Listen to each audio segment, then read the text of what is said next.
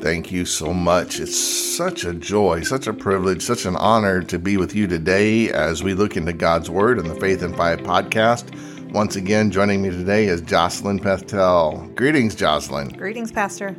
It's good to see you today, and I look forward to looking into the Scriptures today. Today, you wanted to talk about something in particular from 1 Samuel chapter 17, I think you said, and you wanted to call it Right Between the Eyes. That's correct. So help me out. Help us. What are you talking about here? Well, this passage talks about the story of David and Goliath. Right. And, have you ever had a truth that just literally hits you right between the eyes? Oh, yeah. You never saw it coming. And that's kind of where God brought me in this scripture with Goliath. Yeah. Verse 49. It says, "And David put his hand in his bag, and took thence a stone, and slang it, and smote the Philistine in his forehead, that the stone sunk into his forehead, and he fell upon his face to the earth." And bang. Yeah, exactly. One kill, one shot. Yeah, that's right. One shot, one kill. Yep. That's good. And Goliath, before this, was taunting David and saying, "Oh, you're coming to me with dogs," and calling him all kinds of names. Not nice. Yeah. And he said he threatened to feed David to the birds, didn't he? Yeah, he did. He said, "You send this little runt after me," and he thought it was a joke. Yeah, he really did. Sometimes when you're out to do something that God's told you to do, and you're supposed to do, other people look at you like a joke. Yeah. They don't get it.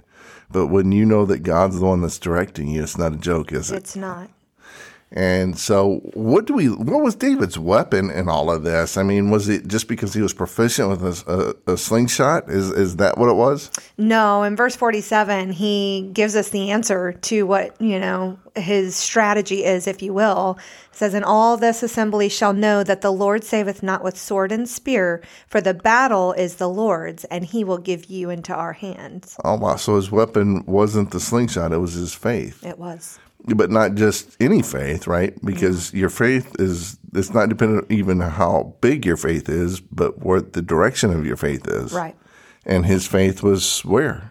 In God. It was in God. And what we find incredible when we look at this story, Jocelyn, is that King Saul was big. Right. I mean, he was probably the biggest guy in all of Israel. The Bible says he stood head and shoulders above everyone else. And he was strong. He had many victories. But when he was anointed king, he didn't even want to be king. But God said, "No, you're going to be the king." He didn't want to be king. But then he got to a place where he felt pretty proud of himself.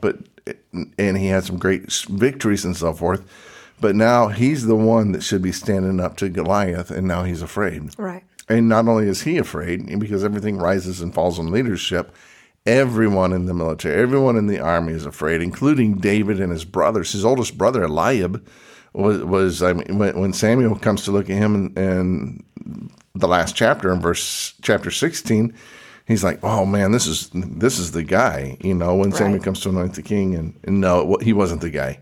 And when David comes, he kind of smacks him down a little bit, doesn't he? He does. He says, "What are you doing here? You just come to see the battle." Because David said, who's going to go kill this giant that defies and blasphemes our God and challenges us, this Philistine that threatens us every day? And he kind of shamed his brothers, and his brothers said, "Who do you think you are? You're just, I know thy pride and the naughtiness of thy heart. You just came down to see the battle." Right. David said, "Is there not a cause?" And so that's when David went to King Saul, and he says, "Hey, I'll go do it." And Saul says, "Well, here's my armor." And David's like, "I'm swimming in this. I can't use this." Yeah. And he said, "I go in the name of the Lord of hosts." Yeah. And it just reminds us that no battle is too big when God's on our side. That's right. I mean, it can be frightening and it can be scary, but David was willing to put all of that on the line because he knew that the fight was the right fight. That's right. And he knew that his God was his deliverer, his God was able, and he had no fear. And we need to be courageous Christians just like David. Hey, our time is just about out, Jocelyn. What should folks do today? Like and subscribe to our podcast on their favorite podcast provider, or find us online at faithin5.org.